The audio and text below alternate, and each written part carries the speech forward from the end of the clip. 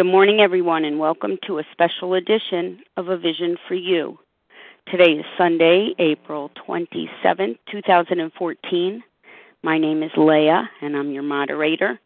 And the share ID for Friday, April 25th is 6234. That's 6234. This morning, A Vision for You presents Resentment is the number one offender. Once we've completed step 3, one of the first actions we take is to begin removing from our personality some of the things that block us off from our higher power. Most of these blocks will be quite familiar. They've been part of us for a long time.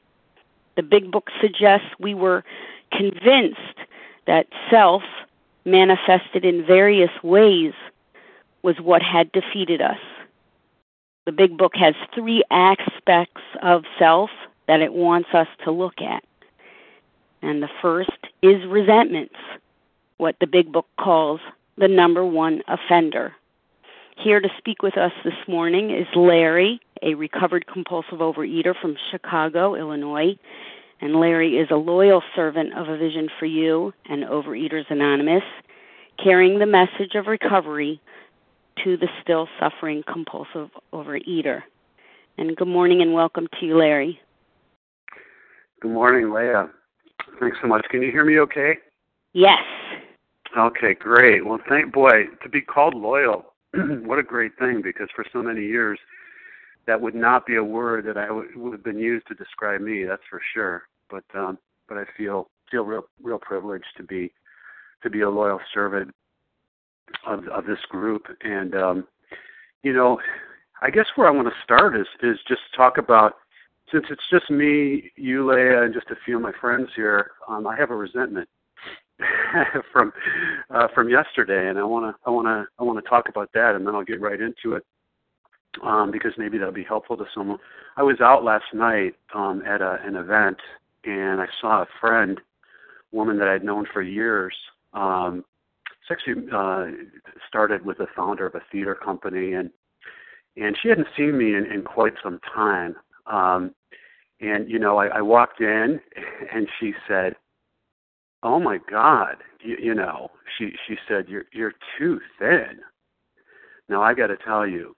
I've heard that from people that haven't seen me in a while. You drop 90 pounds, you look a little different, But all the old insecurities of feeling, sort of kicked in, and that resentment kicked in.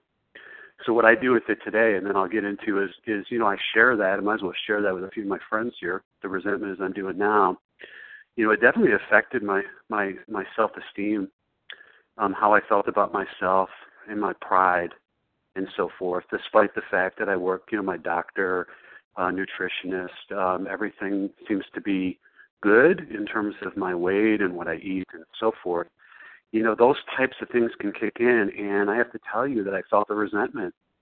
And I know today, being in the maintenance steps, that I know what to do with those things. And the first thing I do is which I did last night, but I'll do it now, is I ask God to remove that immediately. The God of my understanding. God, help me to remove that resentment. I'm feeling a little bit insecure, God, and I can't be of maximum service to you when I carry that resentment.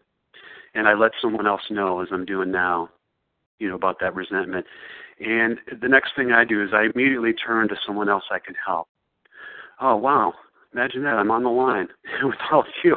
I guess perhaps I can, if God willing, I can bring a little help here. So that's what I do with it today, with the resentment. Resentment is the number one offender. That's, what we're talking about this morning. And we start out by taking a look at the word resentment. Resentment is defined as a feeling of indignant displeasure or persistent ill will at something regarded as wrong, as a wrong, insult, or injury. It's a feeling of anger or displeasure about someone or something unfair. So really, resentment refers to the mental process of repetitively replaying a feeling and all the events leading up to it that sort of bring us to that angry place, goads us into that anger. And we don't so much replay that cool litany of facts and resentment as much as we really experience it and relive them in ways that affect us emotionally, physiologically, and spiritually in very destructive ways. At least that's the case for me. Resentment for me is like taking the poison and expecting the other person to die. I've heard that before. So it's really revealing to look at the word itself. Resentment is really close to re-sentiment. Sentiment means feeling, and meaning again. Re-feeling that again and again. So resentment is literally feeling again and again. This gets to the heart of resentment. Recycling old negative feelings, revisiting old wrongs done to us by others. Last night, if I don't get rid of that resentment, I'm going to relive that experience again and again. That woman doesn't need to be here with us right now. I don't need to see her. See, I can see her in my mind. And if I don't have a way to get rid of that resentment, then I am going to relive that. All the feelings surrounding that, all those insecure feelings when she said, "Oh my God, you're too thin. Why don't you put on some weight?" Now listen, I'm not, maybe that, someone on the line might say, well, that's not really a problem. I'd love if someone said that. Well, I got to tell you, my insecurities creep up, and that's where I can get myself into trouble. So I don't want to relive that. And it's as if each offending incident is captured on like a videotape in our mind. So resentment, in effect, is mentally replaying that scene countless times each day. And as we do that, real wrongs grow worse, and wrongs that were merely imagined assume a life and take on a life of their own. And for me, the mental habit of dealing with those resentments, it extracted a tremendous cost. I mean, after all, resentment does nothing to change the person we resent, nor does it resolve a conflict. Instead of freeing us from the wrongs of others, resentment allows those people to dominate our thinking, a kind of emotional bondage, slavery, if you will. And what I've found is that the inability to overcome resentment probably, for me, constitutes the single most devastating impediment to repairing those disintegrating intimate connections, those long-held family rifts or severed friendships than anything else. And, as Leah started out by talking, after we go through step 3 and we make that affirmative declaration that we're going to turn our will and our life over to the care of God of our understanding, step 4 is now, when we get into the action steps, is a process by which we're going to take a look at our resentments. We're going to look at our fears. We're going to look at the harms we had done to others. Since we know that all action is born in thought, we're going to fearlessly and thoroughly examine these patterns of thinking and behavior. And in simple terms, whatever we're accustomed to is what we desire psychologically. And that's what I knew, psychologically speaking, and that's what I was accustomed to. I had a playbook, my old playbook, before I found this spiritual toolkit that was laid at my feet, was I was going to be receptive to those resentments and embrace them and hold on to them. And that was going to lead, a person with an alcoholic mind like mine, it was going to lead me again and again and again to the food. And why? Well, it doesn't matter why, but I had an allergy of the body and an obsession of the mind. And, I always tell people that, and I use my daughter as an example. My daughter has a peanut allergy. We've heard it said, and it is true. I can speak that, by experience, that my daughter does not go to Peanuts Anonymous. She has an allergy to the body just like mine. And she's been exposed accidentally to peanuts. And good thing she doesn't, after being exposed, for some unknown reason, feel that she's got to go back and get more peanuts. She does not have the greater aspect of my disease, which is the obsession of the mind. and that leads her back to engage in what could kill her. But I do. So when we look at resentments, my brain is like a supercomputer, and it's programmed through the software. And the software in my brain is my emotions. And that software is constantly being updated through my life experiences. So, each time I went to the resentments, I thought it was working for me. Someone would step on my toes, some situation, some scenario, and I went into that software. And I got upset. I was burned up. And I held grudges. And I brainstormed. And I sought out other people to brainstorm with. And who were those people? The ones that also embraced their resentments. Those were my teachers. They helped keep me stuck. And I helped keep them stuck. If you had a resentment that you wanted to hang on to, call Larry. Because the Larry of old would commiserate with you. And we would hold on to those together, and we would relive those together. And every time you called me, we'd relive them again and again. And I remember all kinds. I remember resentment I had against my brother. And I'll tell you about this one. I had dated this woman after my second divorce. Maybe that'll tell you a little bit about, where I was. And I did what I normally do is sabotage those relationships. That was the person I was. Well, Chicago's a big place. You may live in a big place. And of all the women available, my brother decided then, once I broke up with this woman, to contact her. And next thing you know, they're dating. Can you imagine? And can you imagine when he called me and he said, I just wanted to let you know, because it got a little bit more serious at that point. So it was months later that they had been dating. And he said, I just wanted to let you know that we're dating. And you talk about a resentment. And let me tell you, I called up other people, and who did I call? I didn't call you because you probably would have told me about you were practicing the principles in all your affairs. So you would talk about tolerance, love, and acceptance, and all the fundamental principles of this program. I didn't want to talk to you. Who did I call? I called the people that would commiserate with me and help to illuminate my bitter resentment. And so that's who I spoke to.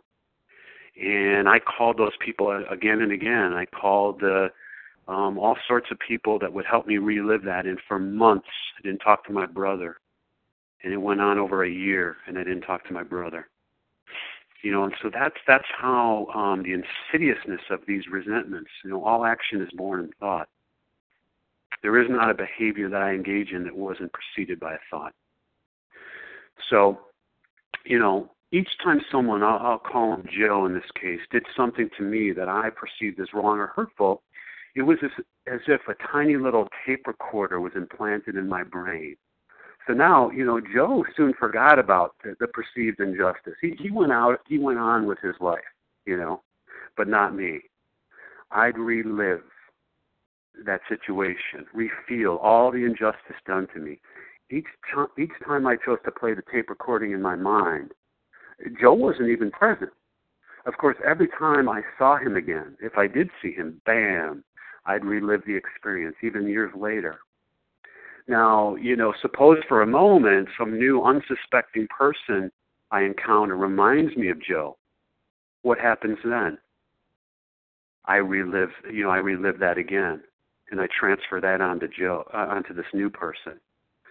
So it was embedded in me, and can you begin to see why resentment was killing me? Why it's the number one offender? Why the big book talks about it, and we'll get into some of that because that's my new playbook for living.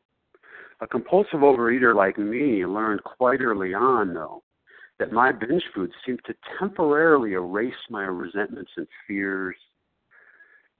This worked, it did work. I could ingest some ice cream or whatever, and voila, presto, the bad feelings are pushed down, they're repressed, until one day, what happens? The heroin no longer works. What do I do now? In fact, there came a day, maybe you're there now, where you realize that your heroin, your binge foods, your whatever your compulsion is, not only did it no longer work, it made it worse. It made it worse. And so I want to share with you a reading that I came across some years ago that seems to capture the essence of carrying a resentment for me. It goes like this. The moment you start to resent a person, you become his slave. He controls your dreams, absorbs your digestion, robs you of your peace of mind and goodwill, and takes away the pleasure of your work. He ruins your religion and nullifies your prayers. He cannot take a vacation, you cannot take a vacation without his going along. He destroys your freedom of mind and hounds you wherever you go. Of course, wherever you go, there you are, right? There's no way to escape the person you resent. He's with you when you are awake. He invades your privacy when you sleep. He's close beside you when you drive your car and when you're on the job. You can never have efficiency or happiness. He influences even the tone of your voice. He requires you take medicine for indigestion, headaches, and loss of energy. He even steals your last moment of consciousness before you go to sleep. So if you want to be a slave, harbor your resentments. You know, I picture a harbor. You know, there's a Chicago harbor. There's all sorts of harbors around here. And there's boats, tethered to their pier. And they're floating around, and sometimes the water's rough, sometimes it's smooth, but those boats can't get away. They are tethered. And I also, as long as I harbored my resentments, I was tethered to them and tethered to that experience. And I could not get away of my own accord.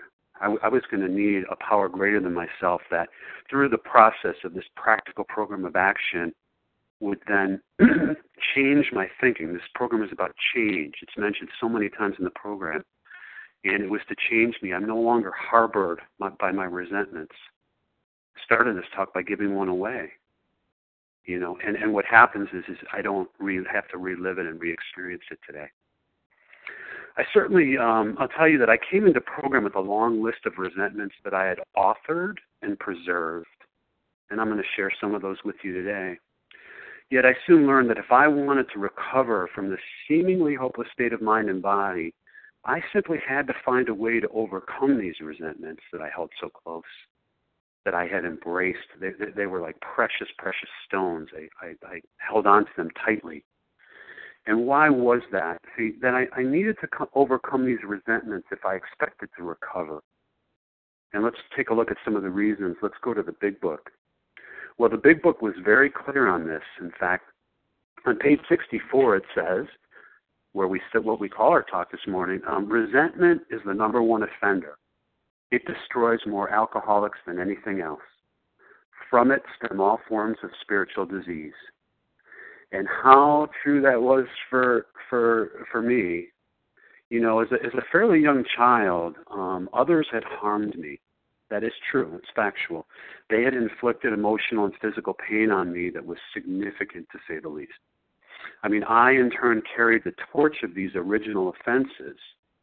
And over the years, I transformed from the victim to the victimizer, from the tormented to the tormentor. And let me give you an example of how that came to be so in my life, and maybe we can see how I transcended those by the grace of God.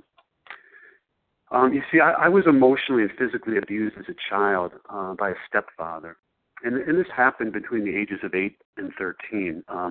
We had lived in Chicago, and my parents were divorced. My mother wanted a divorce, and it was very volatile during those times. I remember it. And, you know, my mother, who was an addict herself, she was addicted to amphetamines. I learned that much later. That was, back in the day, that was the drug that was prescribed for, particularly for women, mostly for women who had weight issues.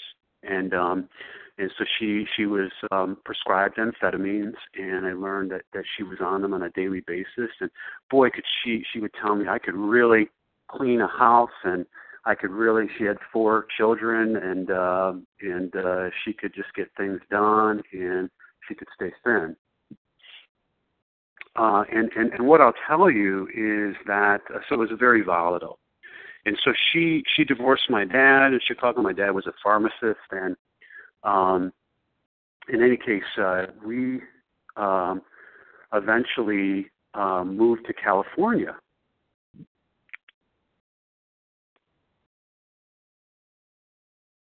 Okay. So I'm sorry. I thought there was an issue with my phone. So we eventually moved to California. My mother remarried, so we moved across the country, 2,000 miles. I mean, you talk about culture shock. And the first time I met my new stepfather was the first time we flew into California. We moved to Reseda, which was the San Fernando Valley of California, for those of you who know that area. And back then it was a nice community, and we moved there. And for whatever reason, my stepfather, who never had children of his own, now he inherited 4 children from the age of 6 to 13, and I was right there in the middle. Well, I mean, the fact of the matter was he targeted me. I mean, that is the case. He physically and mentally, emotionally abused me for that period of time, and he was only in my life from age 8 to 13. We stole away. We snuck away, literally, back to Chicago. It got so bad that we planned to leave in the middle of the night, and we got back, drove back, my mom and the rest of us, and found refuge back in Chicago after a lot of abuse. For some reason, I was targeted, and my siblings weren't. That's why their experiences were a little different than mine. But the fact of the matter was, he followed us back, and lo and behold, my mother, who had her own issues, of course, she took him back. Now, I know some of you are cringing, maybe, like, how could this woman? Well, again, he was out of my life by the time I was 13. Now, that was, I don't want to make light of it. It was horrible. But if for a 48-year-old man, that was a small stretch in my life, but a very impactful time in my life. Now, eventually, she got rid of him, and life went on and got better. But the point is, my resentment was not towards him. Sometimes we don't resent necessarily our tormentor. I resented my mother for years and years because she didn't protect me, and she knew it was going on, this abuse. She saw it. She experienced it.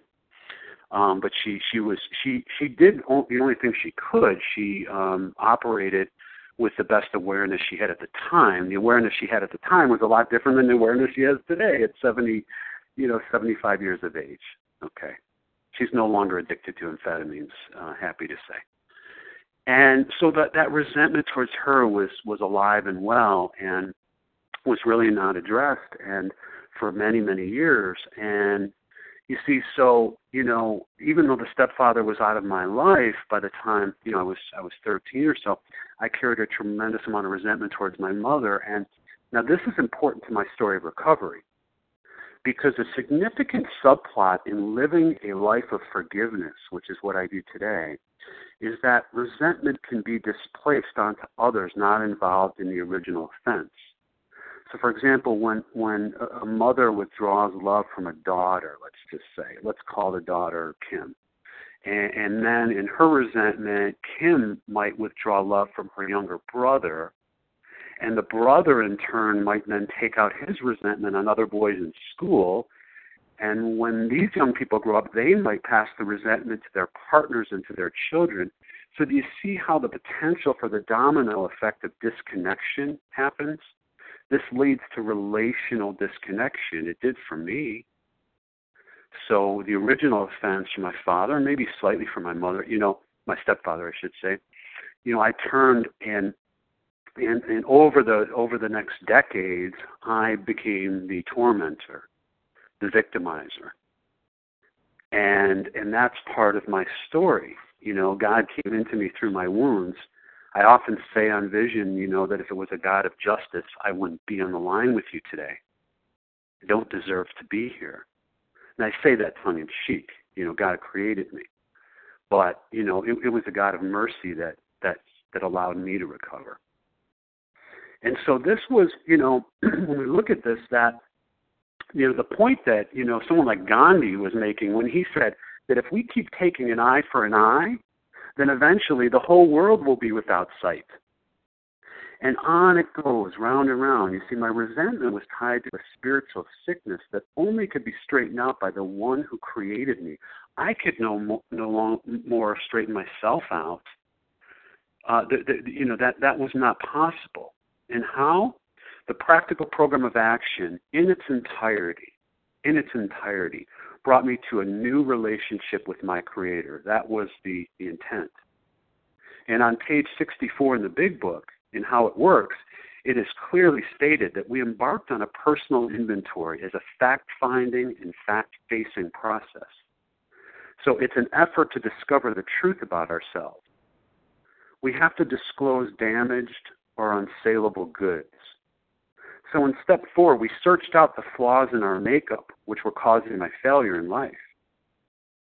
And this is a key acknowledgement prior to examining my resentments. It says, being convinced that self manifested in various ways was what had defeated us. We considered its common manifestations.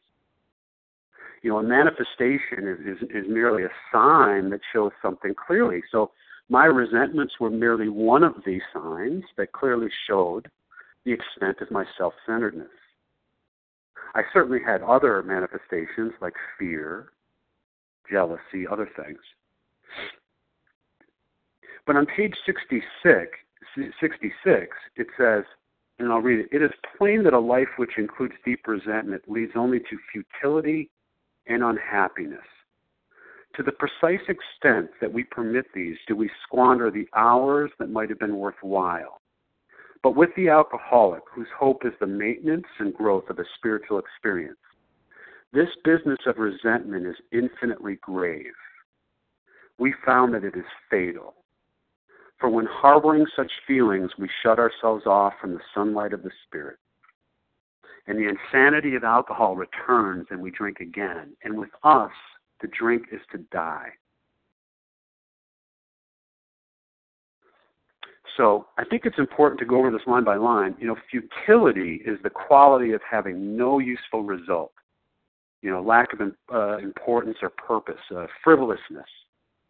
And allow me to provide you with an example of the futility of my life as I'd been living it before I came into the program with resentment in mind. In my young adulthood, I described a little bit about my childhood, but in my young adulthood, I was living life by the seat of my pants. I had very little purpose or direction. When I was married in my 20s, that was a 7-year blur. I wasn't capable of intimacy on any level, physically or emotionally, really. Did I author resentment within my marriage during this time? Of course I did. My resentments ran wide and deep. So, intertwined with my resentments, I embraced a heavy dose of victimization to support me in justifying my behavior. And it's very common, for perpetrators of abuse to engage in self-victimization. The child of an alcoholic may become the alcoholic. Child of the child that was abused may become the abuser. And so that self-victimization, it served two purposes. First, it helped to justify myself to myself as a way of dealing with that, I'll call it cognitive dissonance that comes from the inconsistencies between the way I treated others and the way I believe people should treat me. And as I've heard it said, my walk wasn't matching my talk. I like that. I could talk a whole lot, pontificate, but it wasn't matching my walk. Leah, can you still hear me okay? I just want to make sure that I'm still coming through. Loud and clear, Larry. Thank you. Okay, thanks. Just doing a check there. One of my fears is that I would go on and I'm just talking to myself, but maybe that's okay too. So that was the thing, this cognitive dissonance. And next, there was a needed justification to others, like as a way of escaping any sort of harsh judgment or condemnation, I would get from people that I wish to impress, or please. And here's some of the examples of how I played the victim. Keep in mind, this awareness came as a result of working these steps. The steps allowed me to see these patterns of thinking.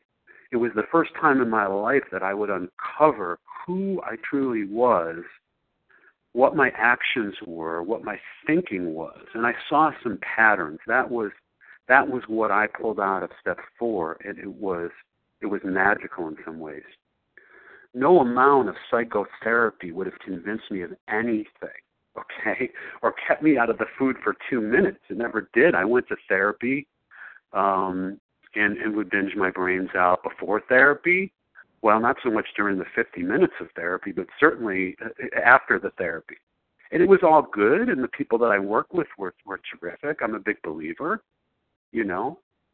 but none of that was it was not infused with the Spirit. It wasn't infused with the Spirit and a reconnection with God and a change. So some of the ways that I did it, there were times that I drained the joint bank account, yet complained that my wife was neglecting my needs. I would emotionally abuse my wife, and then when confronted with my actions, I'd complain that I was treated worse in other ways. Kind of a tit-for-tat sort of thing. I'd have many, many emotional affairs with other women and claim my partner drove me to that action. All justification, all baloney, right?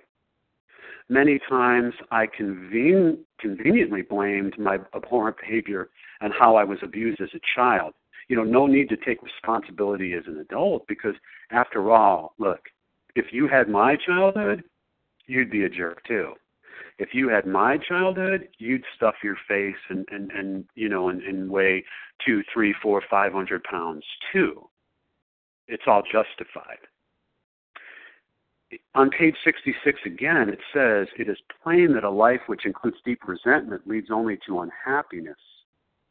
And that's true. A self-loathing person like me, by definition, feels essentially inadequate in some way.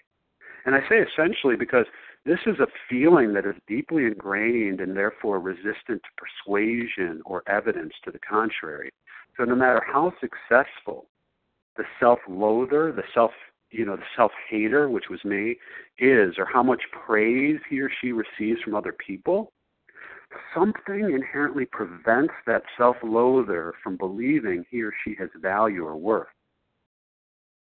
I was married, but as I mentioned, was completely incapable of having intimacy or true partnership with another person.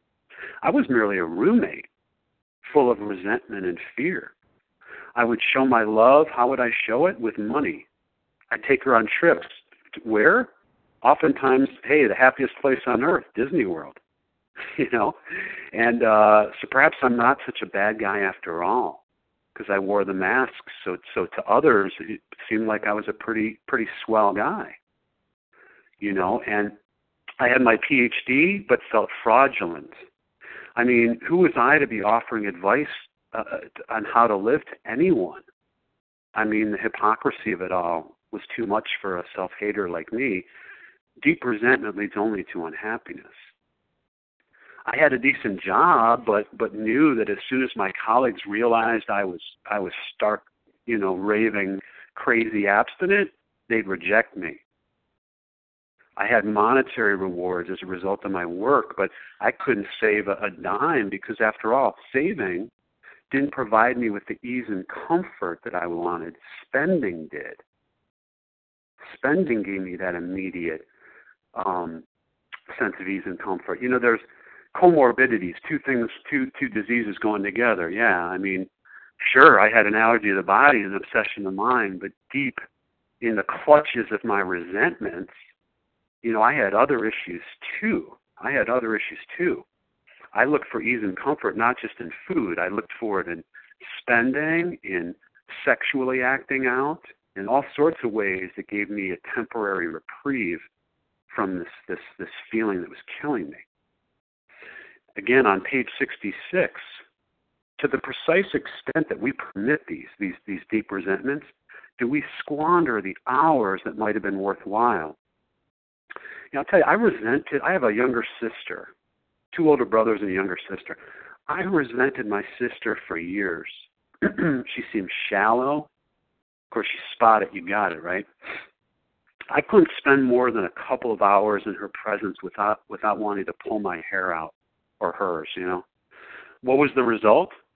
Well, I can tell you, I often missed out on the beauty of her children growing up from my self-centered behavior. All the birthday parties, the holidays, other family events that I spent stewing in my misery. She wasn't carrying this. That could have been spent in more worthwhile ways. I squandered that time. I wasted it. I don't get a redo. That's gone.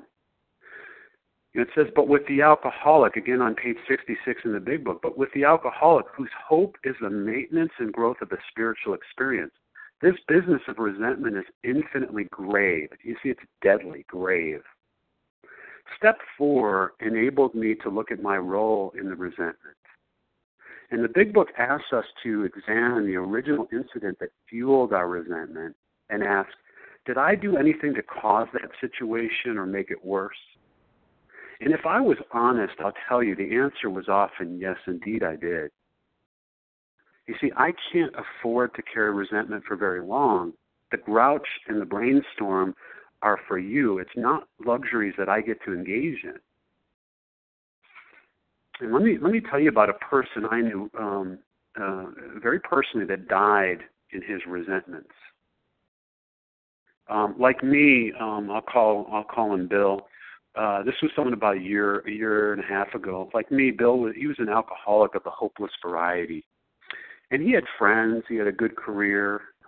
He was very creative, well respected by most others. He was a gentle soul. He was very smart. He had a screwed up childhood like mine. We could identify together. Like I said, gentle, creative person. And when harboring such feelings of his childhood, we shut ourselves off from the sunlight of the Spirit. He tried to get help, but as an agnostic, he just couldn't deal with the God thing. And his pride got in the way of considering a new way of thinking. Now, Bill would get sober for a period of time, and sometimes a long stretch of time, only to find himself right back in the clutches of the resentments in this disease. Why me? That was the essence of it. And he it was maddening for him. I remember he would come to my daughter's. My daughter has been in plays and musicals and stuff since she was 8. She's now 18. And he would come to those because he was creative. He was an artist. And I remember he saw that he noticed what the woman that was telling you last night noticed, that I'd lost weight. And he saw my physical packaging. Wow, man, what happened? And I said same answer I give today, 12 steps of Overeaters Anonymous. Oh, what, 12-step, huh? Yeah, I tried that. It just didn't work for me. But I found something else, And, he felt helpless and hopeless. And he was aware, of course, of the 12-step practical program of action. Like I said, he even tried it a couple of times. But half measures availed him nothing. At his memorial service, my daughter, who was touched by his life, sang a song from the play. The play Wicked? My daughter was in a children's thing, a version of Wicked when she was younger, and it was her favorite. It was a duet called "For Good," if you're familiar. I'm not going to sing it because there won't be anybody left on the line if I sing. But anyway, she could not. At his memorial service, she was asked by his family to sing. She couldn't get through the lyrics that say, "Who can say if I've been changed for the better? Because I knew you, I have been changed for good." Okay, I really botched that up, but she couldn't get through that with tears. She had been changed by him for the better. He was a really marvelous person, and yet he died an alcoholic death. The outcome was the same. He failed to embrace this. He died in his resentments, unfortunately. And for me, self-pity and resentment were my constant companions for I seemed to have resentment against everybody I had ever known, really. And it's interesting looking back, the only people who would support this attitude are the ones that I sought out, as I mentioned, ones that typically compulsively ate as I did. So let me wrap up and say that, let me shift over to what happened to me. I like to, I've talked a lot about the manifestation of resentments, and let me tell you about how I deal with resentments today. First, step 12 says, as we know, having had a spiritual awakening as the result of these steps, we tried to carry this message to others and practice these principles in all our affairs. So each and every day I ask the following questions of myself.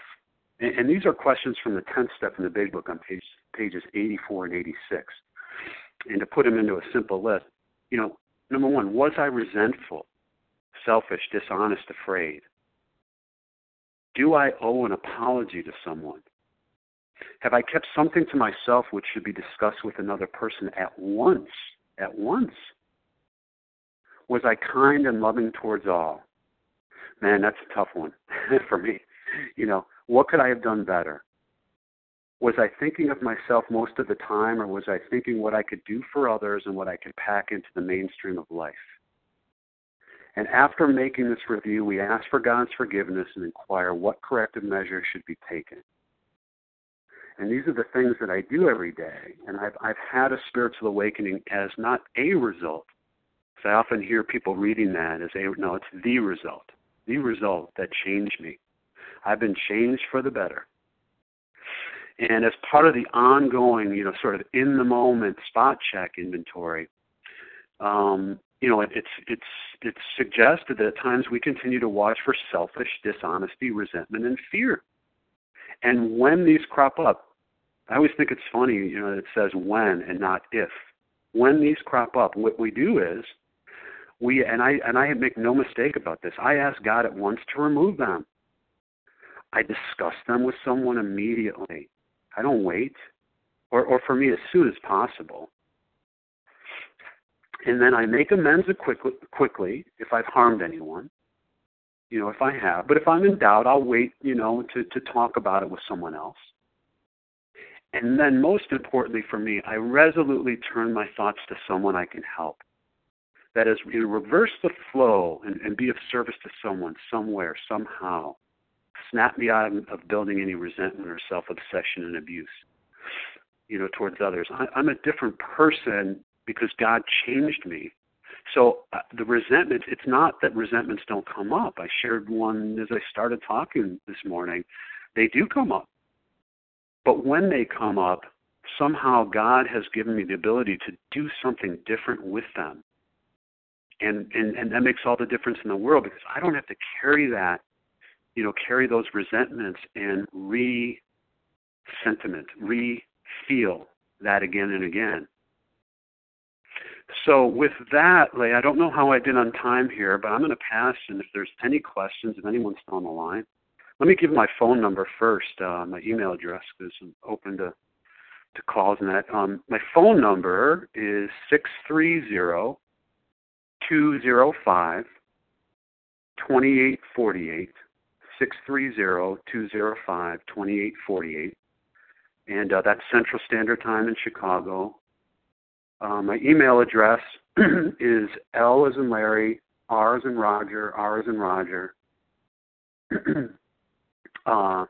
K as in Kite, H as in Harry, N as in Nancy, @gmail.com.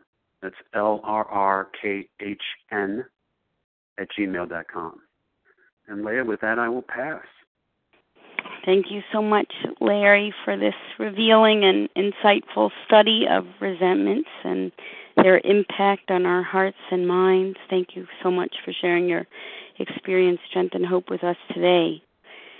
And yes, we're going to open the floor now for any questions for Larry that you might have. You can press *1 to unmute to direct your question to Larry.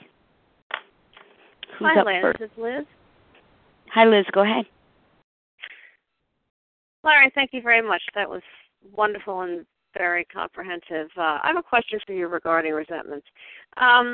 I'm wondering how you feel about the fact that they may also involve low self-esteem and false pride, and that may be one of the reasons that they are something that one holds on to, because in some ways they can be an unhealthy way of empowering somebody, if that makes any sense to you.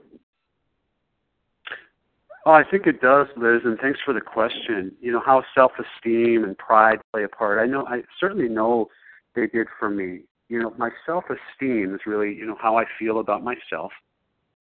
And self-esteem, low self-esteem, you know, permeated everything that I did. It has changed as a result of going through this process, and it didn't happen overnight. And pride, you mentioned too, absolutely. Those were things, my pride, it almost seemed like these were barriers that were too much for me to overcome alone. And I was right. You know, Liz, I mean, I really was. I was right. They were, you know, in reflection, it took working this spiritual toolkit all the way through, just as it's laid out in the big book, and just trusting in the process. By trusting in the process, it didn't promise me that I would feel better right away.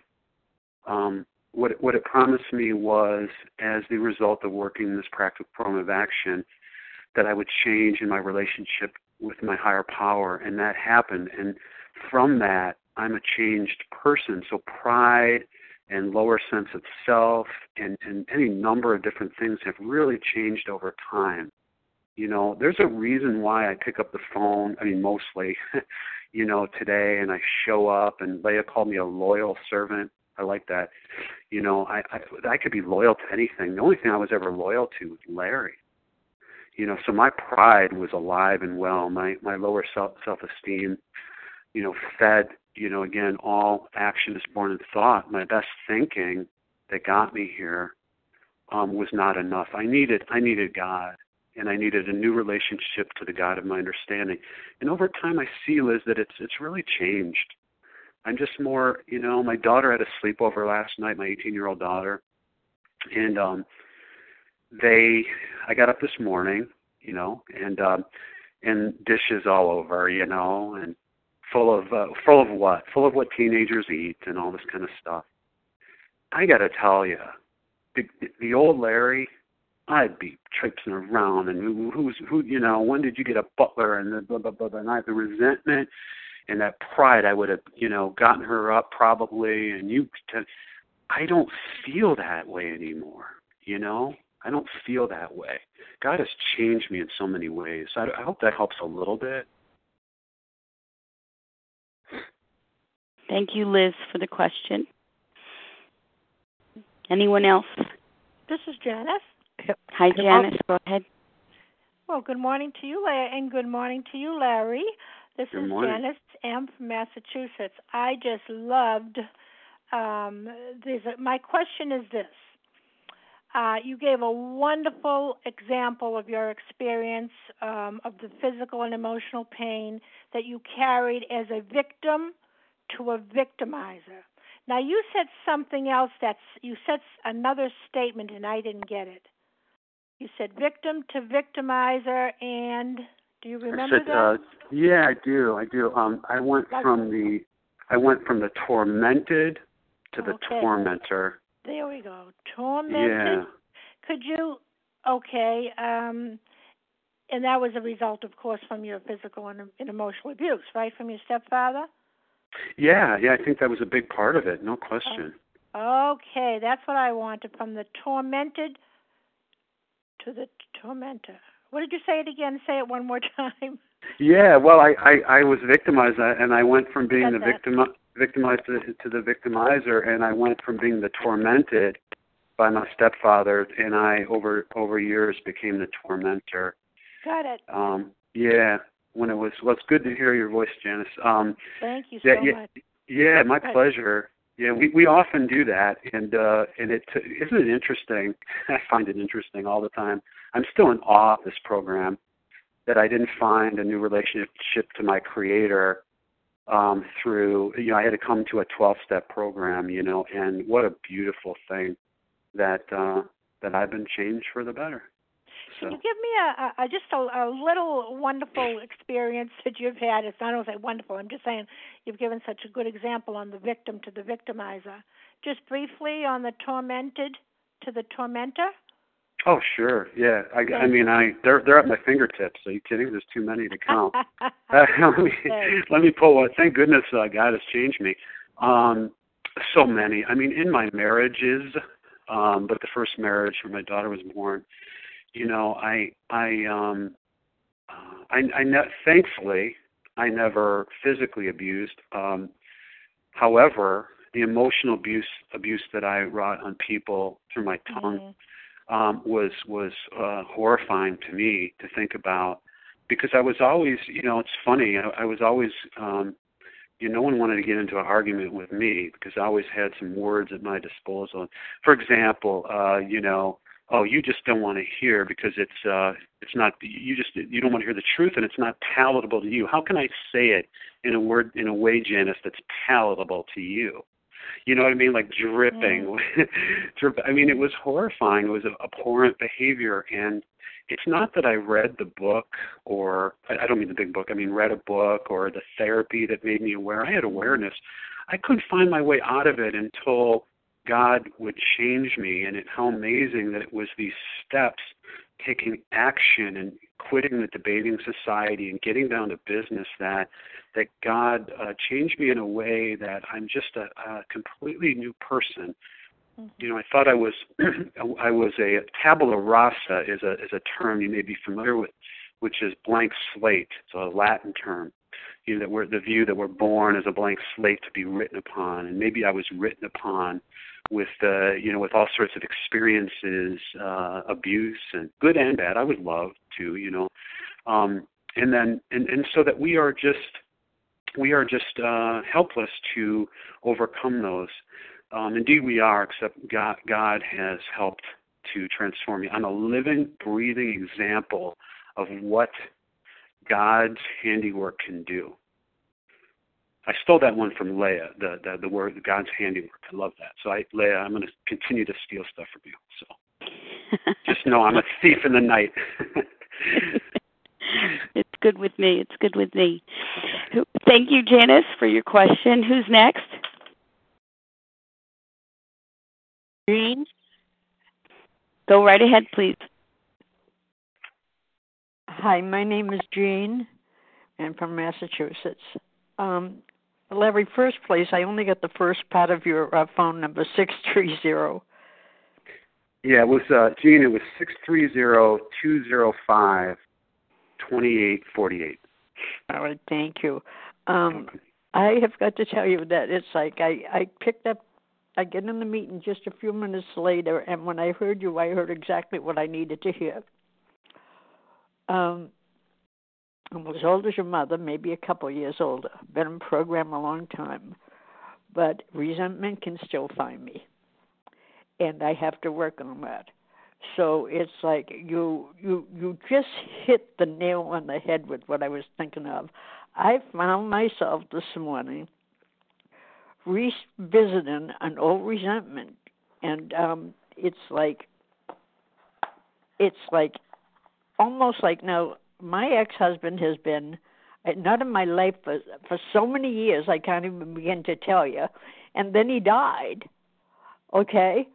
So now this is a dead person who has been out of my life since I was in my 20s. When I'm 79. So it was like, with what's going on in my life, I dug it up. It was like okay, this crazy family, like not looking at like, okay, you married into that crazy family, and like what was my part in it? And then I picked up the phone and I heard the things I want to say. It's like I wanted to dig up that resentment because it seemed to, like, things that are going on in my life seemed to come, holy shit, this is sort of like full circle, and this isn't good. So it was like just a relief to hear it, and to know that I am working on this, and I do pray every day, And I do have to release it every day. It doesn't go away. It's not something I do once. So I guess my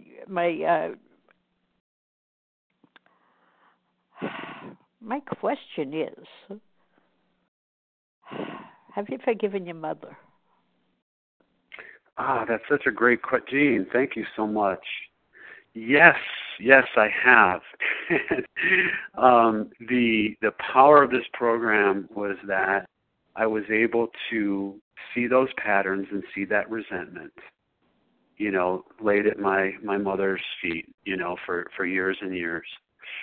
And somehow through the process, through step 5, 6, 7, 8, 9, that when I made amends to my mother, because again, remember, amends are, I need to clean up my side of the street.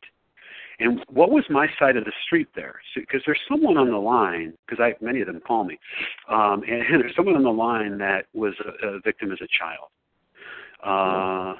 And what do you mean? Just like, I'm speaking to myself. The first time I went through, I acknowledged these the first time years ago. What do you mean, what was my role in it? I had no role in it. And so that I went on to take that other person's inventory, my mother in this case. She didn't protect me. What kind of a woman? I protect my daughter, and and on and on and on. Now, most of my resentments are justified, but I'll go back to the significant subplot in living a life of forgiveness.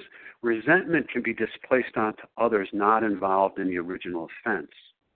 So what I did in that case over decades, I was abused as a child through no fault of my own. I was not protected as a child through no fault of my own. But what did I do with that original offense over decades? That stepfather may very well be dead, but he certainly was out of my life since 13. My mother has changed. She's known for many, many years, not on amphetamines. She's a wonderful, if you met my mother, you'd love her, I guarantee it. She's a beautiful person. She was just sick in the disease like me. And so what I did for decades was I inflicted, based on that original offense, that original victimization, my resentment was so thick and overwhelming that I took those things out on others. And that would be, that in and of itself, was not good. But then what did they do with that resentment?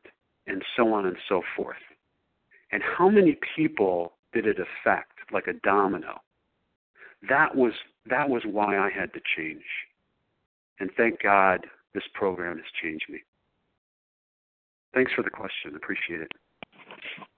Yes, thank you, Jane, for that. Who's next? Hi, this is Kathy in Boston. Hi, Kathy. Go right ahead. Thanks, Laura. Thank you, Larry. It was terrific to hear your reflections on resentment today. And I sit here with a question that I haven't been able to answer, and I would be interested in your thoughts about it. Having been living in 10, 11, and 12, I find myself not always doing a thorough turnaround on my resentment. I ask that it be lifted. I give it to God. I turn my attention to someone I can help. But I don't necessarily take the time to write about how am I being selfish, self-seeking, dishonest, or afraid. And I'm just wondering at this stage in your recovery whether you still do that careful writing that we all do in our fourth steps on a daily basis. And I'll listen to what you have to say. Thanks for the question, Kathy. I do. There's certain things that I do. I had to be willing to do the things that other people, were doing to get the recovery that they had. And one of the things is absolutely, I have to be really clear. I can't give short shrift to the maintenance aspects of this program. And again, these questions from the 10th step in the big book are on pages 84 through 86. So I've got to examine, if I just think about it, there's power in writing things down, as you know, Kathy, as a teacher, and Was I resentful, selfish, dishonest, and afraid? I have to really contemplate that, and for me to jot those things down is helpful. Do I owe an apology? Have I kept something to myself which should be discussed with another person at once? I jot these things down. Was I kind and loving toward all? And what could I have done better? Was I thinking of myself most of the time, or was I thinking what I could do for others and what I could pack into the mainstream of life? And then, so these are actions that I do every day. Resentments are going to come up. They are going to come up. It's not if they come up, it's when they come up. I think, though, that sometimes, for me, I thought that when they came up, I would no longer have feelings, bad feelings associated with them. What happened last night when that woman, it hit me, when that woman's, oh, you're just too thin. I think she said, why don't you have a donut? This was someone I respected. Doesn't she understand? I mean, I'm a compulsive overeater. I wanted to go into to be like a little 5-year-old boy, I mean, how could you say that? And that hurts me because it makes me feel insecure, and I'm right back there again.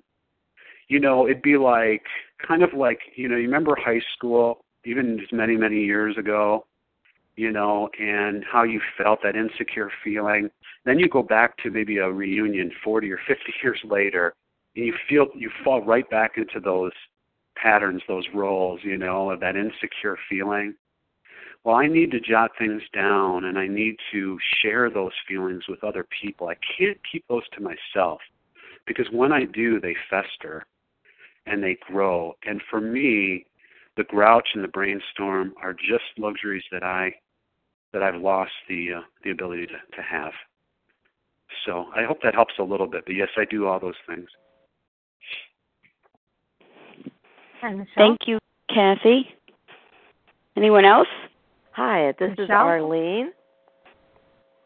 Hi, Eileen. And then I heard someone before that. Could you identify yourself again, please? Michelle. Michelle first, please. Go ahead. Okay. Hi, Larry. Thanks for this topic. It's awesome. I like this. Pleasure. I am growing up and everything. I mean, my my family loved a good resentment, and so we talked a lot. There's a lot of gossiping about people and a lot of talk about resentment and how someone wronged us and all that. So I am wondering now.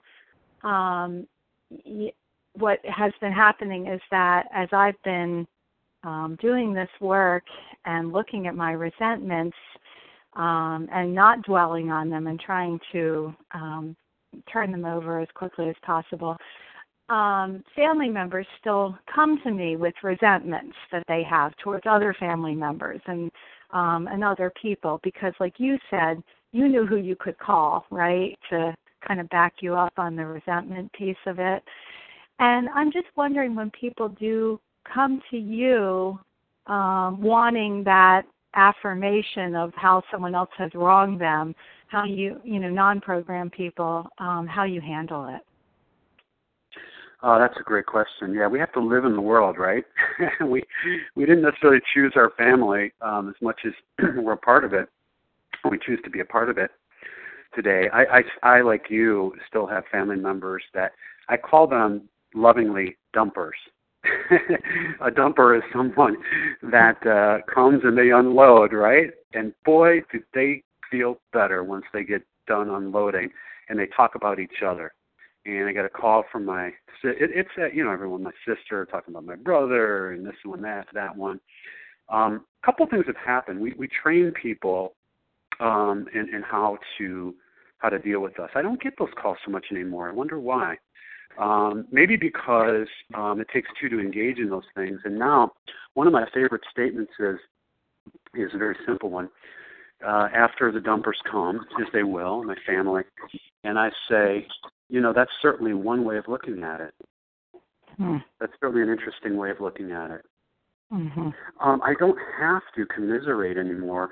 Dumpers will stop dumping over time when I train them, that I'm not going to be part of that process. And the difference is, there's a big difference in debating why you're not going to be part of the process. because then you are engaging. Because then you're saying, my sister says, oh, did you see what Dave did? He's just such a blah, blah, blah, blah, blah. And if I were to say, look, Andrea, I no longer engage in that, and maybe you're right, or, and Dave needs to do it, but I don't do that. That's a debate and engagement. And say, well, that's one way of looking at it. See, love and tolerance and kindness for others are some of my guiding principles today. I can accept that they have opinions. It's none of my business what their opinions are. I do get to choose whether or not I engage in those. So that's changed. I've retrained people in a sense as to how to deal with me, not in a manipulative way, but just in a way, Larry's a little different, and I don't get those calls so much anymore. Interesting. Thanks for the question. Yes, thank you, Michelle. And we'll move on to Eileen now, please. Hi, thank you. This is Arlene from California, and thank you so much. I appreciated your sharing. As you were talking, I realized, recently, after years in the program, that I thought I had done my resentment work, but part of it was telling it to somebody else and to someone else and someone else because I loved the drama. I got off on the adrenaline and the drama. I got off on it so much that I must have 40 years worth of journals. And these journals have recorded the deep feelings of my resentments. And, of course, I think 99% of it, I was always the innocent. My question is, writing for me has been great therapy. I have this love relationship with these journals. I mean, they could be a novel. They could be a memoir. I mean, that's probably the drama in me. And it's like I'm afraid to just dump them, burn them, because they do have some historical footnotes in it of what was going on in my life. And I just wanted to know if you've run across anything like this of keeping journals that are locked in the safe and such. And secondly, could you elaborate just a little bit on how writing about these resentments and then totally letting them go? And do you ever dig through them again as far as being of help to someone else? That you don't get off on it, you don't have the negative feelings from it, but that it can be of help. And I'll take your answer. And again, thank you so much. Oh, it's my pleasure. Excellent questions. Let me address the first part of your question first. Do I use them? Yeah. Well, yes, I keep journals. Absolutely. The journals remind me of my progression, because not only was my disease progressive, so has my recovery been progressive as well. That's the great hope. So I do like to go back. Mostly now in asking God, how can I be of service to you, God, be of maximum service to you and to my fellows? And God, shows me how to do that. And when I go back to see where I've been or to help someone with I can read to them. I'll often do that. I have no problem with what it used to be like, even early in program. I think the distinction for me, too, in writing things down, there's something that happens in the brain. There's research to support that. That's different than just thinking cognitively about them.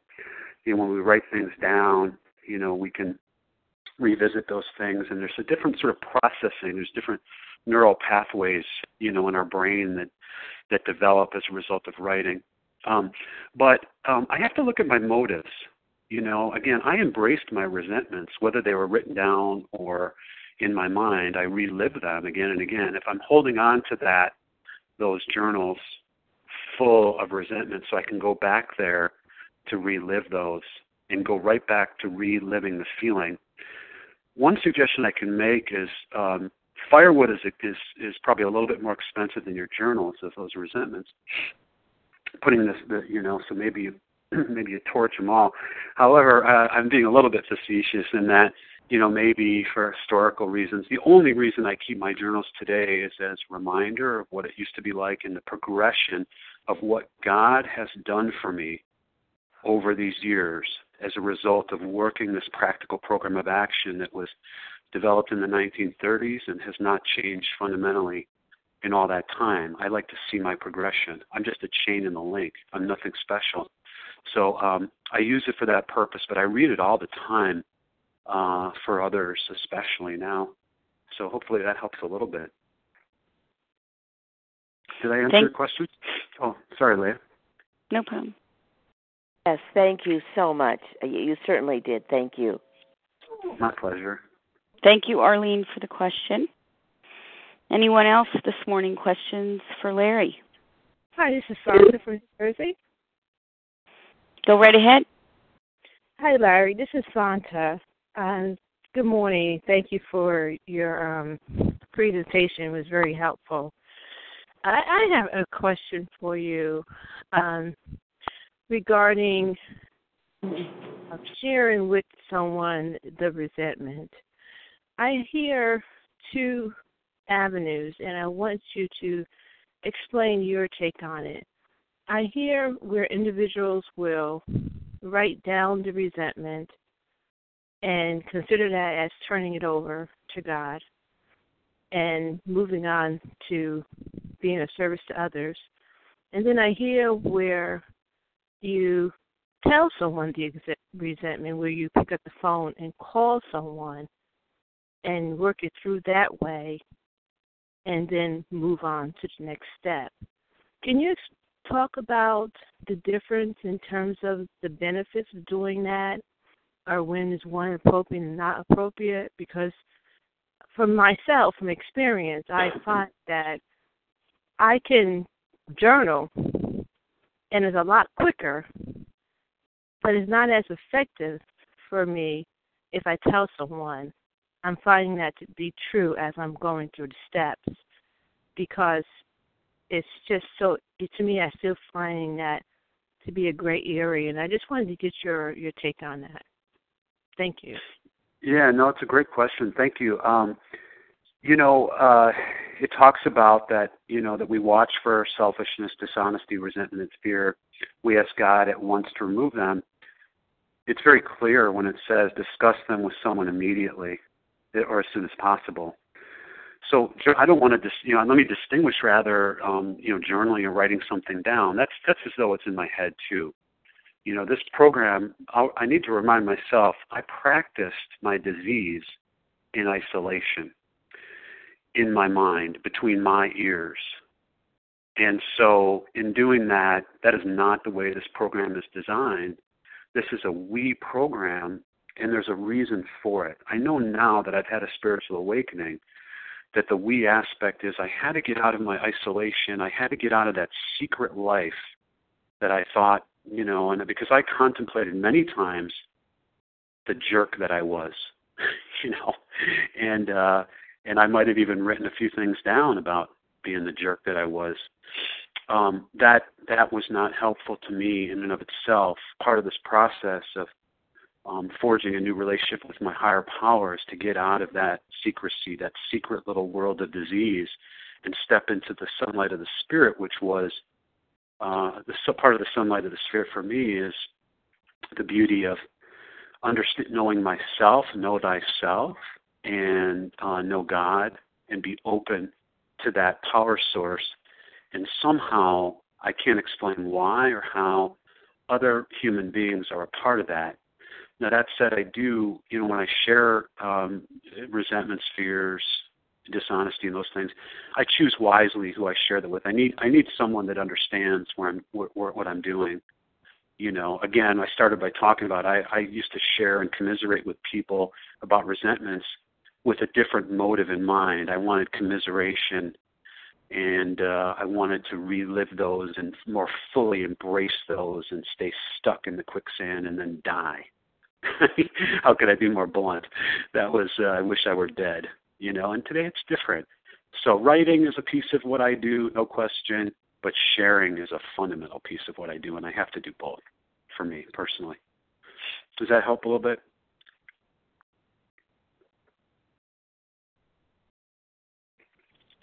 Very helpful, Larry. Thank you very much. Oh, my pleasure. Thank you, Santa, for the question. And I believe Sue G. also had a question. Sheila? Yes, thanks. And then Sheila. Thank you. This is Sue. Thanks, Leah, for your service. Thank you so much, Larry. I'm sitting here and thinking, well, we learned in the beginning of our program that we have an illness, and that's our compulsive eating, whatever form it takes, is an illness. And I'm thinking about resentment, and it's really sick stepchild self-pity. And I wonder if you can comment on how the 12-step program may have helped you and others you know with the problem of illness. Thanks. I'll pass. Sure. Thank you for the question. Well, my illness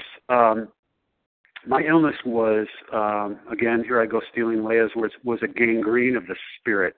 I couldn't put it better than that.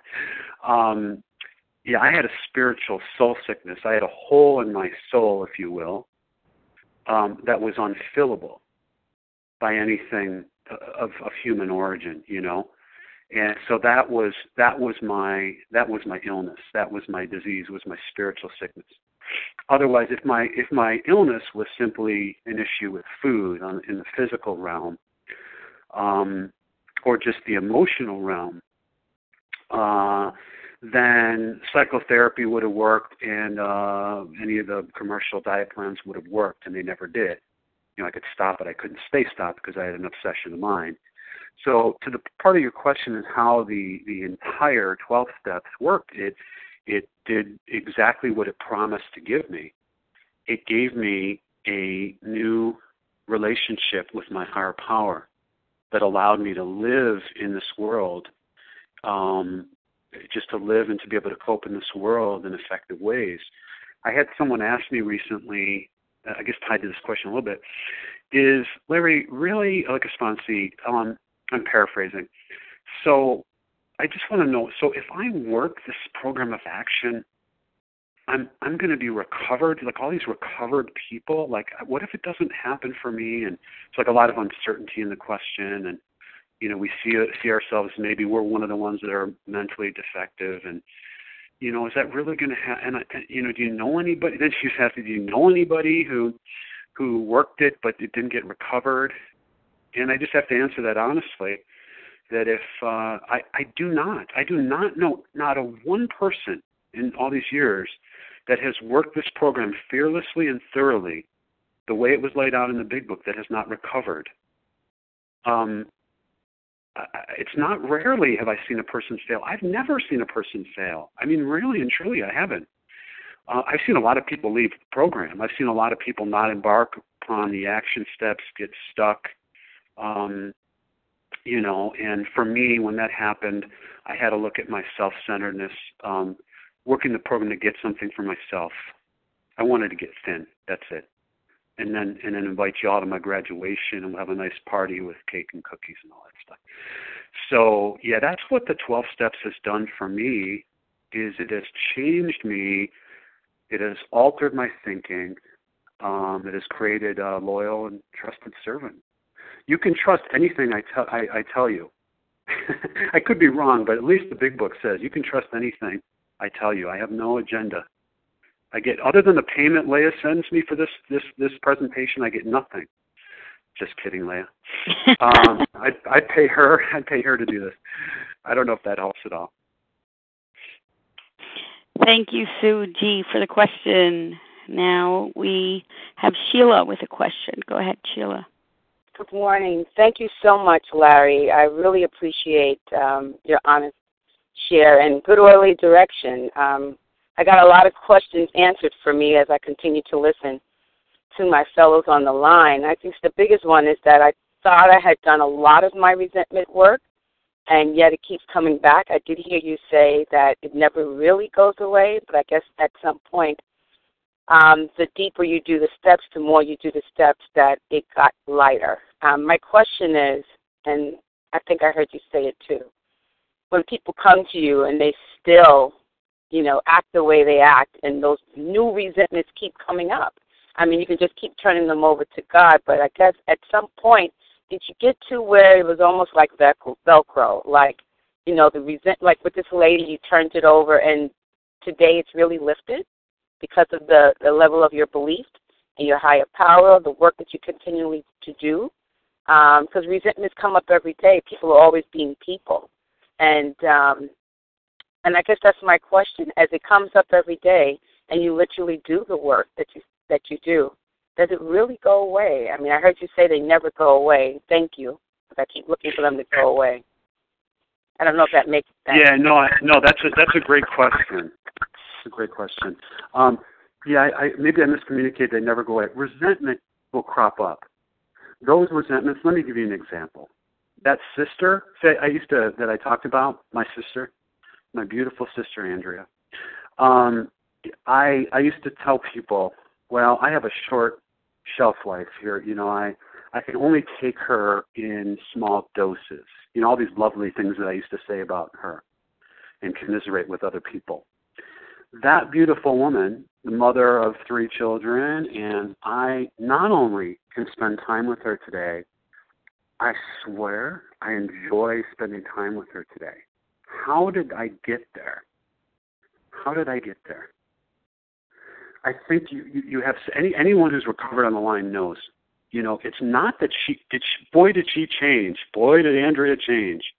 After I had worked through these steps, she just changed. Thank goodness God changed her. I worked the steps and God changed her. Well, no, God changed me so that I could be around her. She still does a lot of the same things. I'm not holding my breath underwater with those feelings anymore, trying to convince myself that I'm okay being around her. No, I really am okay around her. God has removed the obsession of mind, but God, more importantly, He extracted those character defects. He's about ready through, 4, 5, 6, 7, 8, 9, those promises on page 83 and 84. I know how to handle situations which used to baffle me. And yes, so other resentments come up, like the one I shared last night, but I know what to do with them right away. I don't feel resentment towards that woman right now, the one that you're so thin and I want you to donut. I don't feel that. I felt it in the moment, but I don't, because I did something with it. And God has changed me in a way. I think what happens sometimes for people is they don't work through the steps. Resentments keep coming up, so they embrace the old ones. And when the new ones come up, they just add them to their repertoire of things to embrace. So I think if you stick with the program, you'll feel different. Thank you so much. I have a similar situation with a sister, so I identify 100%. Thank you. I thought I was terminally unique. No, thank you for the question. Thank you, Sheila. Anyone else with a question this morning? Susan? I was waiting for you, Susan. Go right ahead, please. I wouldn't want to disappoint. Good morning to you both. Thanks so much to both of you for your service. Larry, you've shared on the line that you come from an education in the field of psychology, and I have a similar education and a similar psychological bent. So getting to the question, when someone comes to you to talk about their resentment, is there a place, do you feel, for a little bit of commiseration before moving into the work? And I started the question with the statement I made because with my psychological bent, I come from a history where commiseration is kind of a part of the process, but it alone got me absolutely nowhere. But I find that I tend to commiserate a little and then move into the work, and I'm curious how you handle that. Thanks. Oh, you're welcome. Well, thanks for a fellow traveler in my field. I can tell you for me, I'm like you, I felt pretty special, boy. I had the training and, that PhD, I make fun of it, not in the sense that, listen, I put in a lot of years. I really learned a lot about the human condition. So doesn't stand for piled higher and deeper and all these things, okay? I can make fun of myself. I guess God's given me humility with that too. But to your question about that, what I heard inherent in your question is, and tell me if I'm wrong, but isn't there a place for processing some of these things and in the act of sharing, kind of like we do in therapy, in clinical therapy, we share things and all that. I don't discount the benefits there. I just know an alcoholic mind of my variety, that the grouch and the brainstorm of commiseration were not for me. They may be for you or for other people on the line. It just wasn't for me, because as I re-sentimented, I relived these feelings over and over and over again. The problem with it wasn't bad in and of itself, if that would help me to get to processing. But see, any form of psychotherapy or cognitive behavioral therapy, or any of the other techniques that speak to the core of, our being and all that, they didn't work for a guy like me. A poor schmo like me was 90 pounds heavier than I am today, because in the midst of that commiseration and what I thought was processing and lifting those feelings up so they could be what? You can get beyond them. That never worked for me, because I never got beyond them. And nor did I get beyond the bags of Oreos and Doritos and this and that and the other thing, right?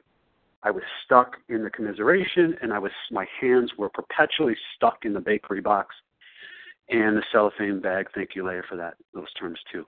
And that's where I was. So I see your point, and they may be okay for a normal person, but I ain't normal. So I don't know if that helps a little bit, but that's my read on it. Thank you for the question, though. It's a good one. Thank you, Susan. Anyone else with a question for Larry this morning?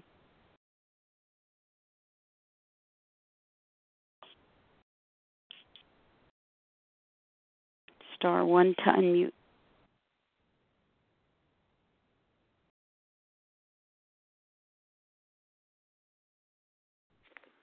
Barbara? Barbara, please go ahead. Leslie? Oh, sorry. Okay, I heard Barbara. I believe I heard a Leslie. Is that correct? And I heard thank you, and I heard another voice as well. Allie. Okay, let's start with Barbara, please. Hi, thank you so much, Larry. I felt like I had made progress on my resentments, but I noticed, as recently as last night, that I seem to have a resentment towards, and it's not exactly my resentment to deal with, I don't think, sitting for my 2-year-old daughter. My son-in-law, very bright guy, kind of playing mind games with my daughter, making her feel insecure. And I went through that in my marriage. And it's so painful. And I don't know how to deal with that kind of resentment. And then as I drove home, I'm thinking of all these things I could say to my daughter, be strong, dish it back, or make her aware of it so it doesn't just suck the life out of her like it did me. But fortunately, I found program. So it's like a secondary kind of thing, but I don't think it's appropriate for me to say anything. And I noticed that if I would say, I want to speak in a highly resentful way. And he's very subtle. And I've heard him even talk about mind games, like he enjoys it. And you've helped me, Larry, because he's probably coming from a place like you explained you are, hurt people kind of thing. But that's my issue, and I don't know if you can help me with that. That would be great. Thanks. Well, no, thanks for the question. There's a lot of things that people do that to step on my toes and also step on the toes of others that I love. Perhaps the things that I can be most resentful today are your 2-year-old, I got an 18-year-old. If someone steps on her toes, boy, can that build some resentment. And I want to go out and fall back to old patterns of tearing that person a new one, And I understand, today, tolerance, love, and kindness. I do know my child, whether the child is 2 or, when I was 8 or my daughter 18, that, life is going to happen on life's terms and that I can't protect my daughter from everything. Although I know a 2-year-old, that's I can understand. I can hear the concern in your voice, and particularly because you've experienced, as I have, certain things, and we tend, part of our resentments and part of our reliving those things is based on what we had experienced, and we want to come in as the savior, and so that person doesn't experience. I'm reminded, for me, this is helpful to me, I'm not sure if it would be to you, that my daughter is a child of God as well. She was created by this higher power, this universal creator, and she's on a certain trajectory as well.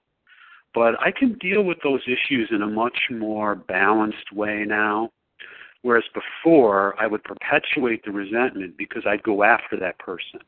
And what would happen when I went after that person?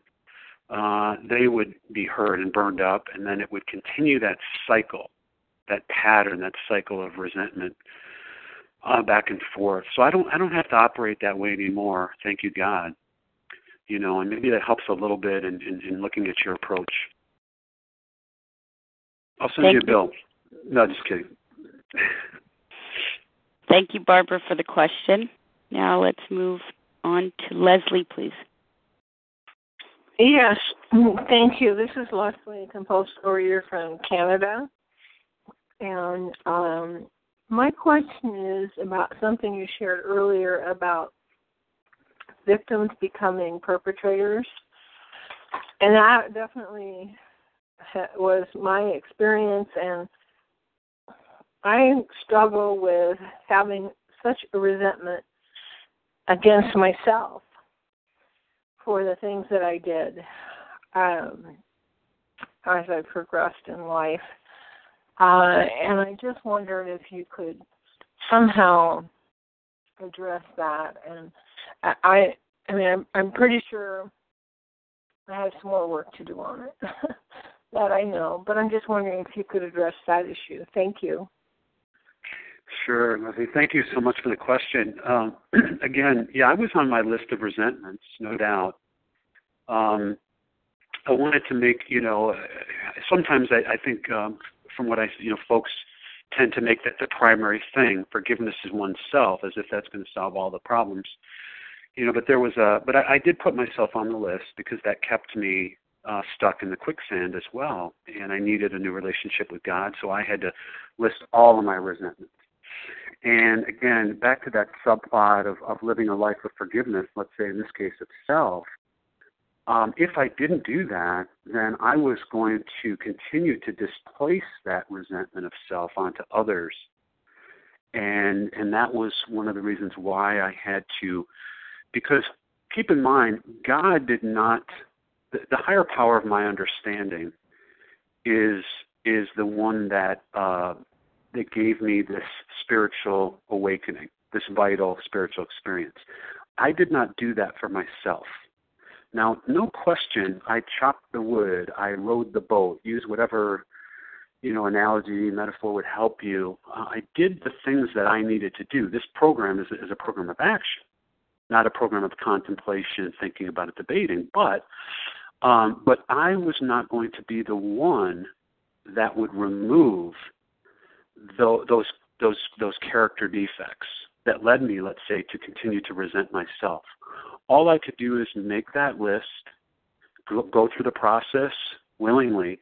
Willingness is an inside job, honestly, openly. And somehow through that process and then sharing it with myself, God, another human being, and through steps 6 and 7, and have the humility began to grow of having, that God, humbly asking God to remove all of my shortcomings. And then revisiting that list that I developed in step 4 and in step 8, and becoming willing to make amends to those that I harmed, at least if it wouldn't hurt them. And then in step 9, see, this was all a sequential process, that those resentments, because I resented myself, indeed I did, but that was also changed as the result of working through this process. And I didn't change it, God did. So I hope that helps a little bit. It is a challenge, but it happens. Thank you, Leslie, for your question. Thank you. And Holly, your turn. Thank you, Leah, and everyone for your service. This is Holly, compulsive overeater from Connecticut. Thank you, Larry. Oh my God, I got so much out of your share, experience, strength, and hope today. And I want to just thank you for commenting on someone who asked you. Basically, for me, I've been struggling with, am I as worthy as the rest of you who have recovered of God's grace? And so I'm so grateful to hear that I wasn't the only one who was struggling with that one. I'm not unique. And thank you so much for sharing around the displacement of the original resentments. That hit home for me. Makes a lot of sense. So my question for you is that during your share, you said something to the effect of, we have an inherent sense of low self-worth. And I thought you said a page I could find that on. Did you? And if you did, what page is that, please? Thank you. Yeah, I'm not sure that I don't recall in what context I mentioned that. I think that I will agree that many of us, we have an inherent sense of low self-worth. Sometimes there's a thought that we're always striving to gain superiority in some way, out of a need to be worthy, to be acceptable somehow in this world. And like most instincts, sometimes we take that too far, and for me it could have been grandiosity and those sorts of things. I don't know which page that I might have been referring to, but any of the pages, in 64, and those are good pages to look at in terms of our resentments, and all the step 4 things that we take a look at. So I would start there. Great. Thank you. Oh, my pleasure. Thank you, Holly. Anyone else?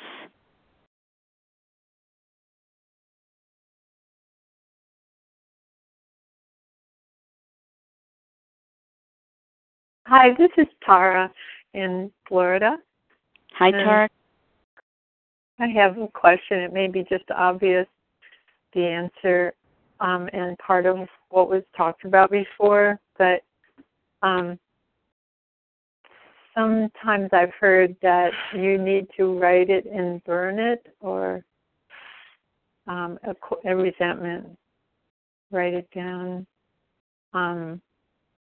Is that true, or in your experience, Larry?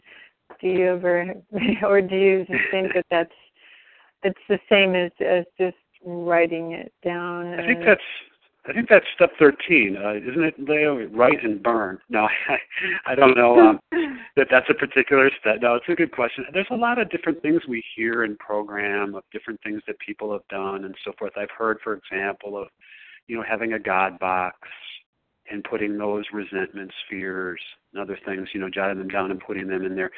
These are, to me, I guess what I want to comment about this, because I think it's important, is I've learned slowly but surely, I'm a very slow learner, that tools are critical, techniques embedded within the tools of, something like you mentioned of, the thought is, getting something down on paper and letting it disperse into the air, whether you burn it or so forth, somehow, watching that and seeing it as letting it go. But all these things, while they could be helpful to some, are not the practical program of action. That's not to say they're not helpful at all. It's just to say that the practical program of action is very clear in the first 164 pages of the big book. And nowhere in there does it talk about burning or that. And the tools are there to support me as I am having a spiritual awakening sufficient to arrest my disease. And so, yeah, if something like that you find is helpful to you and is part of a tool that you're applying, I wouldn't dissuade you from that. It's just to say, if you were to think, sometimes I get those questions, is that something that's part of this that I need to do? Then sometimes I think, that's maybe someone is looking for the magic. And that may not be the case with you at all, but that I've got to find the magic, and I tried to do that and get sprinkled with pixie dust with the different tools, and none of those worked it was all just following the practical program of action in the 12 steps of Overeater of Alcoholics Anonymous. And so I hope that helps. Yeah. It did, and actually it brought up another thought about the fourth step. After you've read your fourth step, do you get rid of it, keep it, or burn it? Well, I mean, there'll be different thoughts on that. I know I've kept those things. I also know someone who recently shared at a meeting that he kept his fourth step and had written it down and was very thorough and very specific, and then he left it on a coffee table and his wife read the whole thing. And that for him created some issues. So yeah, that's for me. So I have kept that because again, it's kind of my belief that a life, that's worth living and recording is important, and those journals and different things help me to see the progression of my recovery, as opposed to the old door number 2, the progression, or door number 1, the progression of my disease. So maybe that helps a little bit. Thank you, Tara, for your question, and thank you, everyone, for your questions this morning. Liz, Janice, Jane, Kathy, Michelle, Arlene, Santa, Sue, Sheila, Susan, Barbara, Leslie, Holly, and Tara, thank you so much for the questions. And, of course, Larry, thank you for giving so much of yourself this morning and sharing your reflections on your resentments and the process of transformation as written in the Big Book. We appreciate all your time and energy here on the line with us. Thank you very much. My pleasure, Leah. Thank you for your service. And everyone, I'm going to repeat the contact information to reach Larry, and he resides in Chicago, so that's Central Time. That number is 630-205-2848. And to reach him by email, that would be L as in Larry, R as in Robert, R as in Robert, K as in Kangaroo, H as in Howard, N as in Nancy, @gmail.com. The share ID for today's meeting is 6241. And I'll close in the way we always close our meetings here on A Vision for You, and that's from page 164 in the chapter entitled A Vision for You. Our book is meant to be suggestive only. We realize we know only a little. God will constantly disclose more to you and to us. Ask Him in your morning meditation what you can do each day for the man who is still sick. The answers will come if your own house is in order. But obviously you cannot transmit something you haven't got. See to it that your relationship with Him is right, and great events will come to pass for you and countless others. This is a great fact for us. Abandon yourself to God as you understand God. Admit your faults to Him and to your fellows. Clear away the wreckage of your past. Give freely of what you find, and join us. We shall be with you in the fellowship of the Spirit, and you will surely meet some of us as you trudge the road of happy destiny. May God bless you and keep you. Until then.